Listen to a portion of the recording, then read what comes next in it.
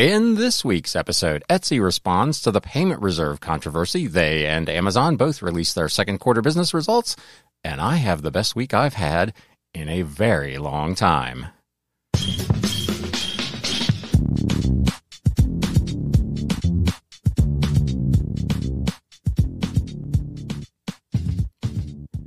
What is up, Galaxians? Welcome to episode number 212 of the Galaxy CDs, Rocks, and Flips Reseller Talk podcast.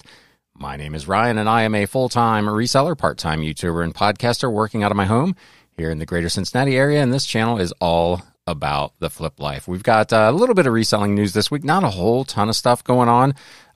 Some updates from Etsy and Amazon predominantly in the news this week, and then I will recap what has been really a killer week here at the Galaxy. So let's get right to the reselling news. News updates.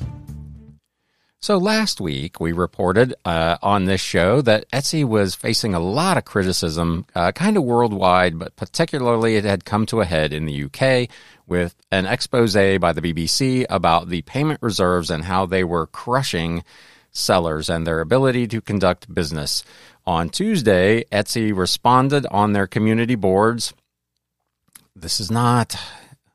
It's not a completely done, set in stone thing yet, but they did address the situation and are making an effort at least to update not only sellers, but the policies. So, hello everyone. My name is, I believe it's pronounced Shirag, and I lead payments at Etsy. They wrote on the message board, my team works to make sure transactions on our marketplace are made securely. At Etsy, our role is to nurture a vibrant marketplace, which means we have to balance keeping our marketplace safe, having our customers' backs if something goes wrong, and helping sellers run and grow their businesses. We know you depend on us to not only bring you sales, but also to ensure you get paid in a timely manner. That's why we typically make funds available for deposit as soon as you make a sale, and you don't have to wait until a buyer receives the item like you might on other marketplaces. We do this, he adds, with trust that you will follow through with your orders, and the great news is that most of the time, everything goes as planned. However, this generous model also creates some risk for everyone, Etsy, our buyers, and our sellers. When something unexpected happens, it can hurt everyone in our ecosystem, so we use payment reserves on a very limited basis to keep our marketplace safe. They don't define what very limited is. As with anything on the internet, the people who are impacted, particularly in a negative way, are the ones that are the most visible, so it looks like it's a huge problem. I can't really tell how big of a problem it actually is. Obviously, it was large enough to draw the attention of the BBC, which then gathered traction on other news sites around the world. There were some here in the States as well that kind of piled on. So Etsy was in a position where they almost were forced to address this by all the negative press. We introduced payment account reserves in 2021, he goes on to say, and to date, it's been successful in helping us deter fraudulent activity and ensure reliable shopping experiences. However, as we've expanded and iterated on the program to further protect our marketplace, we recognize it may have led to disruptions in how some sellers manage their day-to-day operations. Today, we are sharing a few changes that we hope will address these pain points while enabling us to deliver on our commitments to keep our marketplace safe. And these include making reserves more dynamic. For the vast majority of sellers, we are substantially decreasing the percentage of funds we currently hold in reserve. They had said initially that the reserve amount was typically 75%.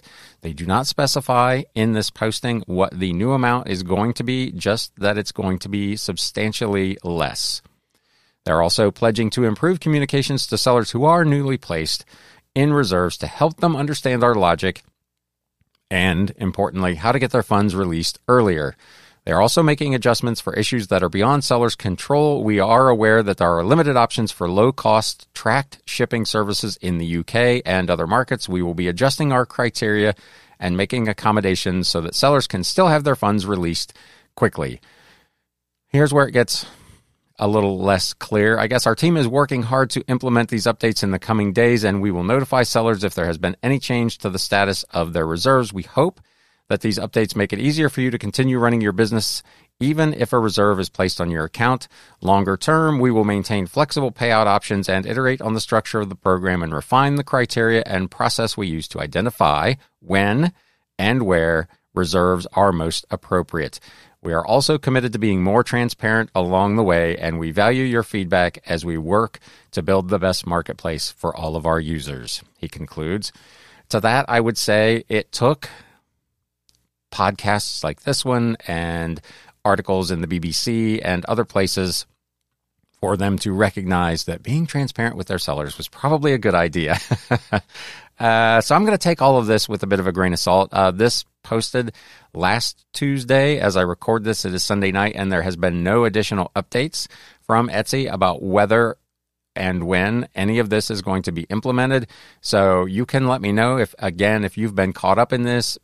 Has your money been released? Have you been contacted by Etsy about how you can get your money released, or any of the things they talk about in this particular article? So good on them, I guess, for recognizing that they were going to have to make a change. Again, it's frustrating that it took that level of attention being brought to the issue, that sellers reaching out to Etsy themselves and essentially being stonewalled was not enough for them to act on this. So from that aspect, shame on Etsy.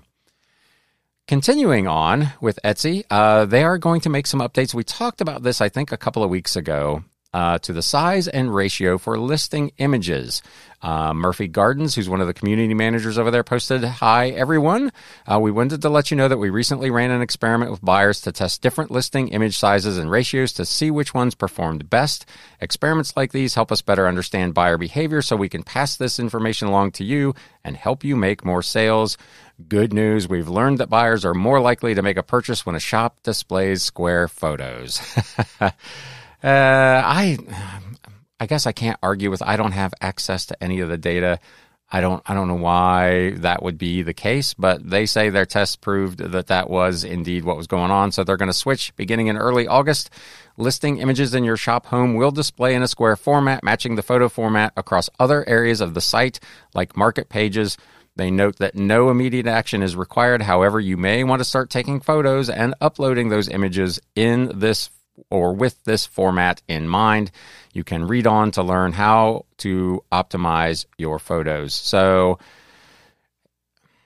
I take square photos. I've always taken square photos, except for some limited windows of time where the square photo functionality in eBay was not actually working, and those photos are rectangular. But probably 95% of my photos I've always taken in a 1:1 square ratio photo. So this is not going to affect me at all. If you've been using some other format, some other dimensions in your photographs, Etsy is going to be introducing a new and additional crop to those photos as they display them on your homepage. So do be aware of that.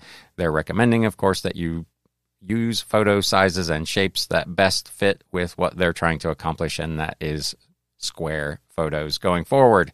There was a lot of complaints when Etsy was running this test from sellers about having to reconfigure images. Etsy is saying for their part, you will not have to do anything to your existing photos, that their crop will automatically take care of it. I would imagine, however, that there will be some things that get either cut off in the crop or that the quality of the image will be altered a little bit. So you'll want to keep an eye on your existing listings to make sure, if they had a different photo format, that when this new one goes into place, they still look okay. This article over on eSeller 365, Etsy earnings report shows all-time high active buyers in the second quarter 2023. Etsy is the operator of a popular online marketplace connecting creative buyers and sellers worldwide, and they have reported their second quarter results for the period ending June 30th. During the second quarter, Etsy's active buyers reached a record high, demonstrating the strong appeal of the brand and its ability to provide opportunities for sellers. This growth in buyers contributed to a return to year-over-year gross merchandise sales growth in May and June. Note that they don't say for the second quarter, just May and June, with the positive trend continuing into the beginning of the third quarter, according to Josh Silverman, who is the CEO of Etsy. He went on to say, We believe we can unlock significant growth opportunities by making Etsy a more organized, curated, and reliable place to shop, and we are aligning our investments and efforts with initiatives that move us toward this vision. Our teams are working with speed and agility to execute on our ambitious roadmap and continue serving our global community, he added. That just sounds like corporate speak gobbledygook to me, but whatever. Some of the key highlights, consolidated gross merchandise sales amounted to $3 billion, experiencing a slight decline for the quarter of 0.6% year over year. The gross merchandise sales for the Etsy marketplace totaled $2.6 billion, showing a decrease of 0.7% year over year. The number of active buyers, however, did increase 3%, which is pretty healthy, reaching an all-time high of 91 million. Etsy gained 6 million new buyers, reactivated 21% more buyers compared to the prior year, and retained active buyers at rates higher than pre-pandemic levels on a trailing 12-month basis. International gross merchandise sales for the Etsy marketplace accounted for 47% of overall sales, experiencing a 5% year-over-year increase as positive growth resumed during the second quarter. So a big chunk of Etsy's sales, gross merchandise sales volume, is actually international business, which is another reason why this deal with the payment reserves, particularly in the UK, and particularly drawing attention internationally in the press, was a big deal that they needed to get their arms around and make some statements on pretty quickly, because they have a significant stake in business overseas. As of the end of the second quarter, Etsy had $1.2 billion in cash and cash equivalents and short and long-term investments. And as is usually the case with companies that are flush with cash and are doing reasonably well, they also repurchased approximately $39 million worth, or 411,421 shares of their common stock during the quarter as part of its stock repurchase program. On June 14th, Etsy's board of directors authorized a new $1 billion stock repurchase program. So they are going to be buying back a ton of their stock over the next probably 3 months or so. So if you're a shareholder in Etsy, it might be a good time to think about selling, because they're going to be trying to buy back a bunch of stock. So, but pretty good results for Etsy. It sounds like as things moved into the summer, their business picked up. That was not what I saw in my business on Etsy. I've been flat, maybe to slightly down over there over the summer. But congratulations to them for posting a pretty handy second quarter result. Amazon also posted their results, and they grew their sales by 11% in the second quarter. So that is a big win for Amazon. They announced that last Thursday. The North American segment sales increased 11% year over year to $82.5 billion. That is just massive. Just to put that in context, let me see if I can go back here and see what this Etsy number was again. What was Etsy's sales? Or did it even say? 2.6 billion. So versus 82.5. Just to give an idea, a sense of the difference in scale between these two. Now, obviously, Etsy is not directly trying to compete with Amazon, but the fact that they do that much less business should allow them to be a little more agile to fix problems that they come across, which they do not seem to be able to do. But let me get off the soapbox and just continue on with the news. The North American segment over at Amazon posted operating income of $3.2 billion compared to last year an actual loss of $0.6 billion. International sales, again, much like Etsy, increased 10% year over year to $29.7 billion. The international segment operating loss was $0.9 billion. Compared with last year, it was $1.8 billion. So they continue to lose money in their overseas operations, which I find interesting. For what it's worth, if you're interested in that sort of thing, the Amazon Web Services segment sales increased 12% as well to $22.2 billion. Operating income over there was $7.7 billion, just to give you, again, a glimpse at how much more profitable that is than actually selling stuff. That is a huge win for them. They saw worldwide paid units overall grow by 9% in the second quarter, and third-party sellers still continued to account for 60% of their worldwide paid units. So third-party sellers like you and I, my friends, are a big, big part of Amazon's continued success and growth. They noted they have returned to double-digit growth after expansion was mired in the single digits for 5 of the past 6 quarters. So they were pretty stoked about their results over there. I did read on another article somewhere earlier this week that, I'm trying to remember if the exact number, but I believe it is the first time that Etsy, or rather Amazon, actual merchandise sales accounted for less than 40% of their total business. So they're making more of their money in things like web services and that sort of thing than they're actually making selling stuff today, which I found really interesting as well. Speaking of third-party sellers, Amazon is going to be adding more required product attributes for new listings. If you're an eBay seller, those are the dreaded item specifics that we talk about all the time. And they're not just adding a few. Amazon is adding 274 product attributes for 200 product types that will be required for new listings as of August 16th. This was announced on August the 4th. They said providing attribute information can help increase sales by making it easier for customers to search for product information that improves their purchase decisions. We periodically review listing requirements for the most popular product types to ensure listings contain relevant attribute information that will help customers make a buying decision. All new listings for the affected product types will require valid attribute values, or the product will not be added to the catalog. They say this attribute information is not required for active listings. Sellers are not convinced about that. One seller commented on the announcement post, whenever this happens, you can be sure a lot of items will become search suppressed. They say it's for new items, but once you edit and update an old listing, the validation of fields will occur. So be aware that if you are a seller on Amazon, at least historically, when they roll out these changes, if you update or edit an existing listing, Amazon apparently treats that like it is a new listing, and any new requirements that are attached to it then become valid. So if you're going to be editing listings, try to get them done by the 16th so you don't have to go in and add all these other attributes.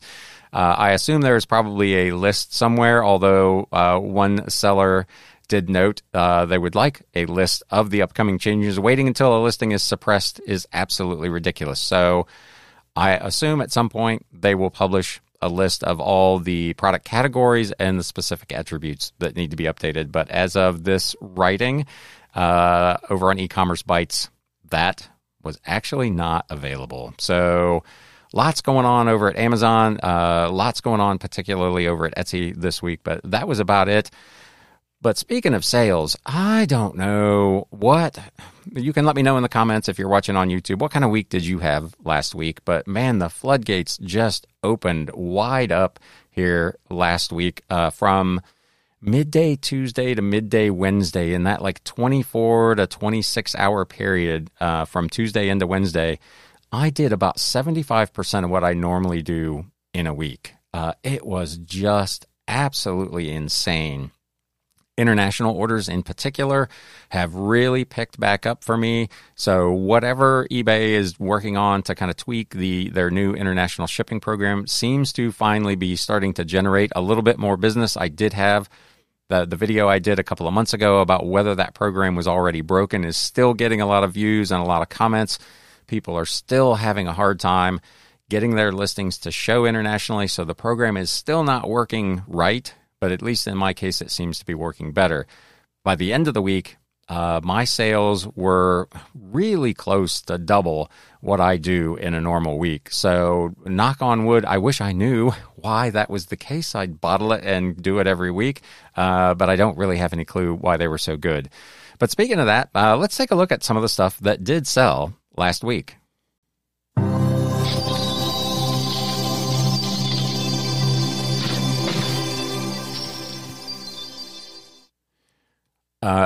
As usual, it's going to be a really book-heavy episode, but there's at least one thing coming up that is not actually a book. So this first one, I just picked this up at an estate sale for $2 last week. The Murderers Among Us, the Simon Wiesenthal memoirs from 1967. This was a hardcover with its dust jacket in really, really nice shape. I had it listed for $21.99 or best offer. and I got an offer of $21. I appreciate that. I don't know why you wouldn't be a little bit more aggressive. I probably would have done a couple of bucks off, but $21 offer on a book I own for $2. I went ahead and took that and shipped it on its way. This was an interesting old book from a big lot, the big 15,000 lot, as a matter of fact. So my cost of goods on this is about 3.5 or 4 cents. Some Things Abroad by Alexander Mackenzie. This book is from 1887. It's a hardcover. It was published by the D. Lothrop Company.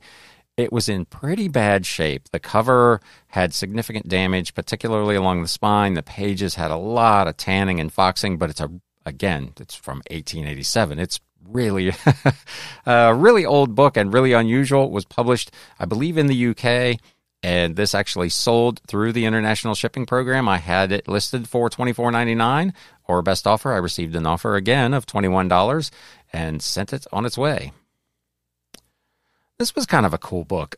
Basics of Digital Computers, Volumes 1 through 3 by John S. Murphy, from 1958. So this is for computers, that is the literal kind of beginning of the computer age. This was 3 different volumes of kind of I guess they were probably like a paperback technical journal about digital computers of that era. This was a hardcover bound edition of all 3 of those volumes, again from 1958. This I picked up at an estate sale for $2. It sold for $23.99 plus media mail shipping. First sale for the week over on Etsy. Again, mechanical engineering manuals I do really, really well with. Surprisingly enough, they even do pretty well over on Etsy. This is Die Casting Machines, Dies, Alloys by Charles Erb. It was a first edition from 1936, published by a company called the Industrial Press. I picked up a whole bunch of their books at an estate sale for $1 a piece. This one over on Etsy went for $24.99 plus media mail shipping. 2 really old almanacs. Individually, they were not really worth a whole ton of money, but I had one buyer that bought 2 of them. Paper almanacs, one from 1914 and one from 1926. The Handy Almanac, Encyclopedia, and Atlas from 1914, published by the Toledo Blade, and the Dayton Herald Almanac and Yearbook from 1926. If I'm not mistaken, I had these listed for like $14.99 and $15.99. I had a buyer reach out and make offers of $13 a piece on them, so $26 for these 2 books that I own for about 5 cents a piece from a big lot. I went ahead and did that deal. Back over to Etsy, the Dictionary of the Bible, Volume 1, A through Feasts by James Hastings. It was a Scribner's hardcover from 1905. This was something I picked up at an estate sale for $2 fairly recently. This sold for $27.99, and again, media mail shipping. This is a book I have had actually for quite a while. I picked up a lot of Rudyard Kipling books. It was a New World edition, the works of Rudyard Kipling. It was not a complete set. It was only 4 or 5 books, but they were fairly unusual. This was Puck of Pook's Hill, Rewards and Fairies. I had it listed for $34.99 plus media mail shipping. It got a watcher. I sent out my standard 15% off offer and sold it for $29.74 plus shipping. The buyer has already left feedback on this one. He got it and said it was in fantastic condition, and he was very, very pleased. So that always makes me feel good. Speaking of things that don't always make me feel good, so I was down here with one of my boys the other day, and he was asking about the YouTube channel. This is a total aside, but it's a funny story. And I told him, yeah, I was still doing my videos, and he asked what the channel was, and I showed it to him, and he pulled it up on his phone, and he said, I'm going to subscribe to your channel, and he subscribed, and he started to watch last week's video, and he got about 10 seconds into the video, and he stopped it, and he says, oh, that's enough of that video. I understand that 10-year-old boys are not necessarily my target audience, but that stung a little bit. Anyway, moving on. This is a book I picked up at an estate sale last week for $1 Monday Night by Kay Boyle. This was from the New Classics series, published by James Laughlin and New Directions. It was a hardcover with its dust jacket. If I'm not mistaken, at the time I posted this listing, had the only one like this from this particular series. There were other books, same title, same author, but from a different series, a different publisher, or missing their dust jacket rather. So this was a relatively unusual piece. I aimed a little bit high. I had it listed for $34.99. I received an offer of $30, which I went ahead and accepted. So I normally don't go into like antique malls or antique stores, but there was one that came up on my estate sale list last week that they were having some kind of closeout sale. So I went and checked the place out, and sure enough, most of the stuff was way, way overpriced for a reseller. It was probably competitively priced for a regular consumer, but for somebody like me that wanted to flip it, there wasn't a whole bunch there that I could work with. But I did find one tub full of these vintage, like 1960s era panorama color slide books. So they're books about museums or countries, and they had these little kind of slides of color photographs of the stuff, and then there was a narrated recording on like a 7-inch record. Some of them were done by Walter Cronkite and various other kind of celebrities of that day. Vincent Price had done a couple of them, so really random stuff. And it had all those books. There was probably 14 or 15 of those books in there, and the projector to actually do the slides. So initially, I just wanted the box of books, but there wasn't a price on it. So I went up to the guy and I said, hey, what are we doing with this box of books back here? And we went back and he said, oh, it also comes with this projector. The whole thing, you can have the whole tub, all the books, and the projector for $39. I'm like, you know what? I'm going to go ahead. I'm going to take a look at the projector pricing just to make sure, and I will probably do that. So I did end up buying all those. The books I currently have listed for, I think, $11.99 a piece. The projector I sold already for $32.99. I had a customer that reached out that sent me a picture of one of the books that he has, and he says, I just bought this book from someone else. I didn't see it from you, but I can't find a projector anywhere. Do you know what it looks like or where I could find one? And I was like, as a matter of fact, I actually have one listed right now that you could buy. And I sent him a link to the listing, and he bought it within like 5 minutes. So not huge money, but if I sell one of those books, I'm going to be in the clear on this deal. So I recorded this item on my books for $10 for accounting purposes as a small electronics item. So it was the vintage panorama color slide projector made by Cowan. It was the model 101.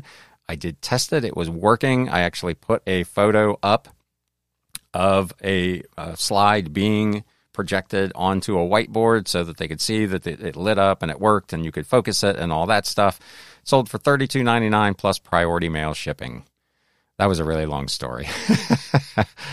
Another book that I picked up for $2 at an estate sale fairly recently, Sermons on Several Occasions in 2 volumes. This is just volume 1, unfortunately. It was by the Reverend John Wesley from 1827. So this was a week of lots of really old books getting out of here. Leather bound in reasonably good condition on the outside. Lots of tanning and foxing of the pages, as you would expect, probably for a book of nearly 200 years old, which just blows me away. Didn't appear to have any pages missing. There was not really much significant damage to any of the pages other than the discoloration. So I listed it for $34.99 or best offer and sold it for full price, $34.99.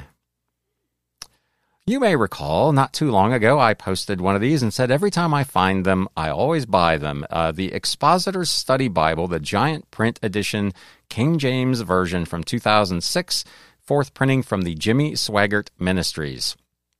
I was at an estate sale and there was virtually nothing there. I walked around and it was just really, literally old junk. Couldn't really find anything. And as I'm getting ready to walk out, I see a really small pile of books over in the corner with a sign that says, books 50 cents each. And at the bottom of the pile is this Bible, which I know sells regularly for anywhere from $30 to $50. This one wasn't in quite as good a shape as the one I had last week, but I did list it for $38.99 or best offer and sold it for full price. So from 50 cents to $38.99. I saw a lot of this same version priced right now on eBay as low as $24.99. Most of them only had one picture and not much of a description over what kind of condition the books were in.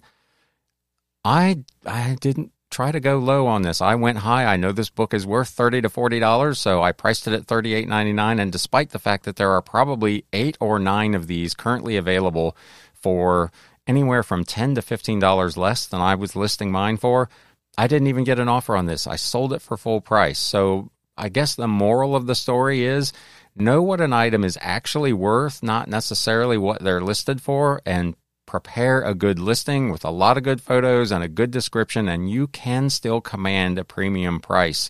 Like I said, there were several of these for $23, $24, $25, even with free shipping, which makes them even less because this is about $9 to ship. It's a big, big, heavy book. But if you do the little bit of extra work and you take the photos, I know I harp on that all the time on this show, but if you do a good listing, you can still command premium prices for some of these items.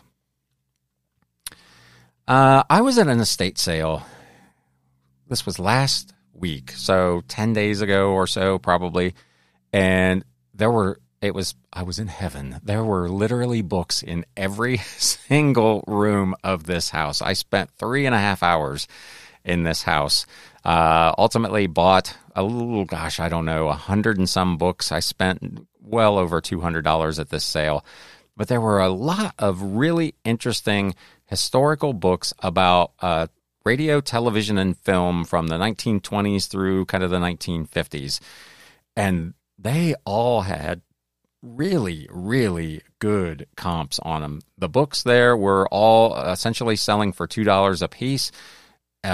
I started listing these almost immediately and almost immediately got offers on the first two. The first one here, The Great Radio Soap Operas by Jim Cox. This was an illustrated hardcover from 1999, published by McFarland and Company. The other book, also from McFarland and Company, The Horror Spoofs of Abbott and Costello by Jeffrey Miller.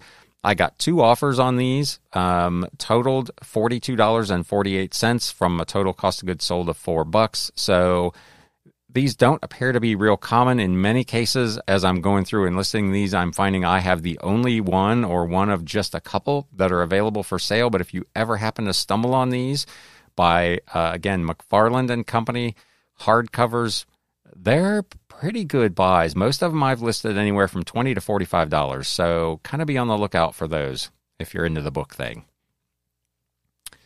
Here's an old camera that I picked up for $5 at an estate sale. She had it listed for $15, and I'm like, we don't even know if it works. There's no way to test it.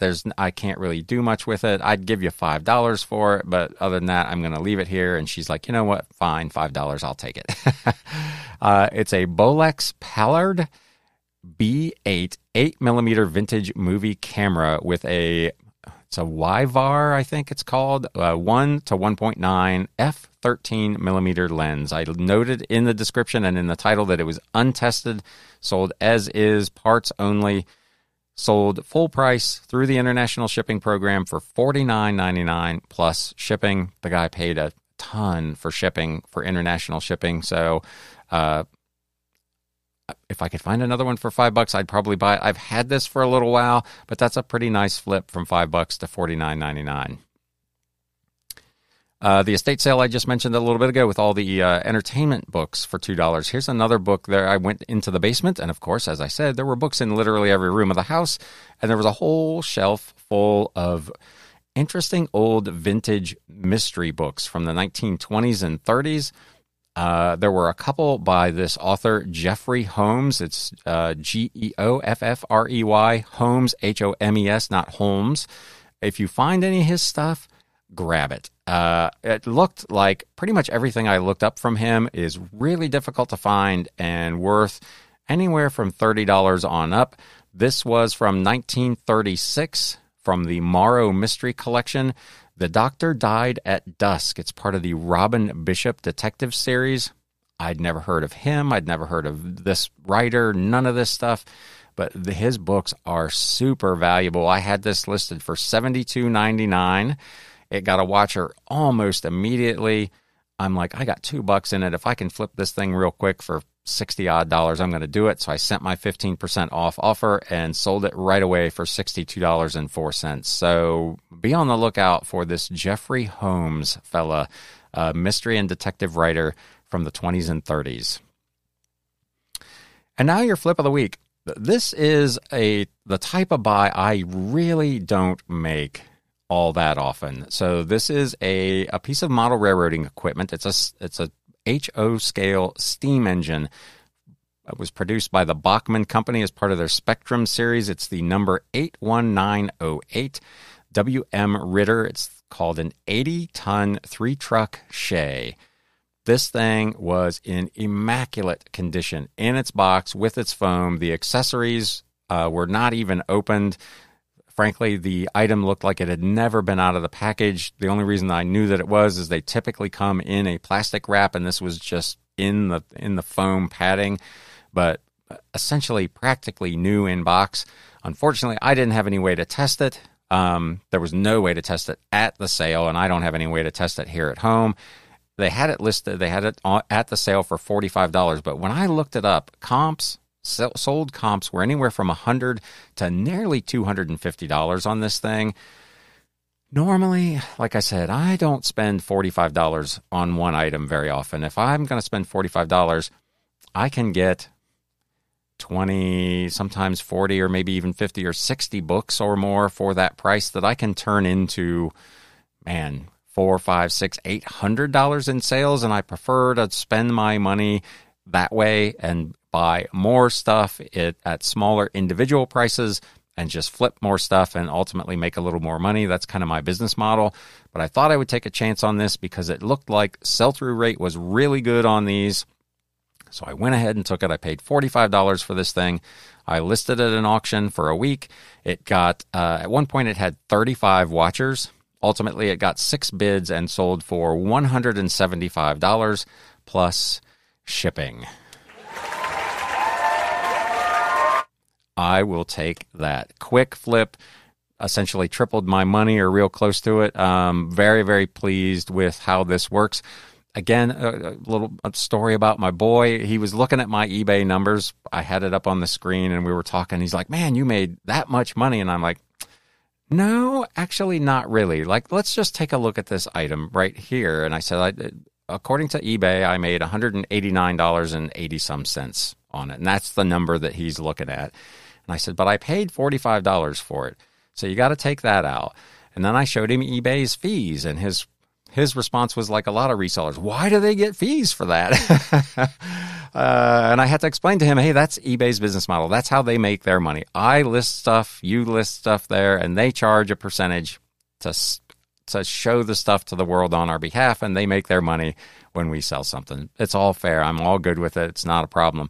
But by the time you take out the fees and the shipping and the supplies and all the rest of it, I still made about $106 on this thing. But again, the point of that story is people don't necessarily always understand the costs that are involved with running this sort of business. And a lot of resellers, a lot of reselling content online, be it podcasts or YouTube videos, don't always do a real good job of explaining that. It's all about kind of the flashy sales number. In the case of this, that's pretty cool, $175. But if I had paid $100 for it, it's still a nice flip, but it's not fantastic.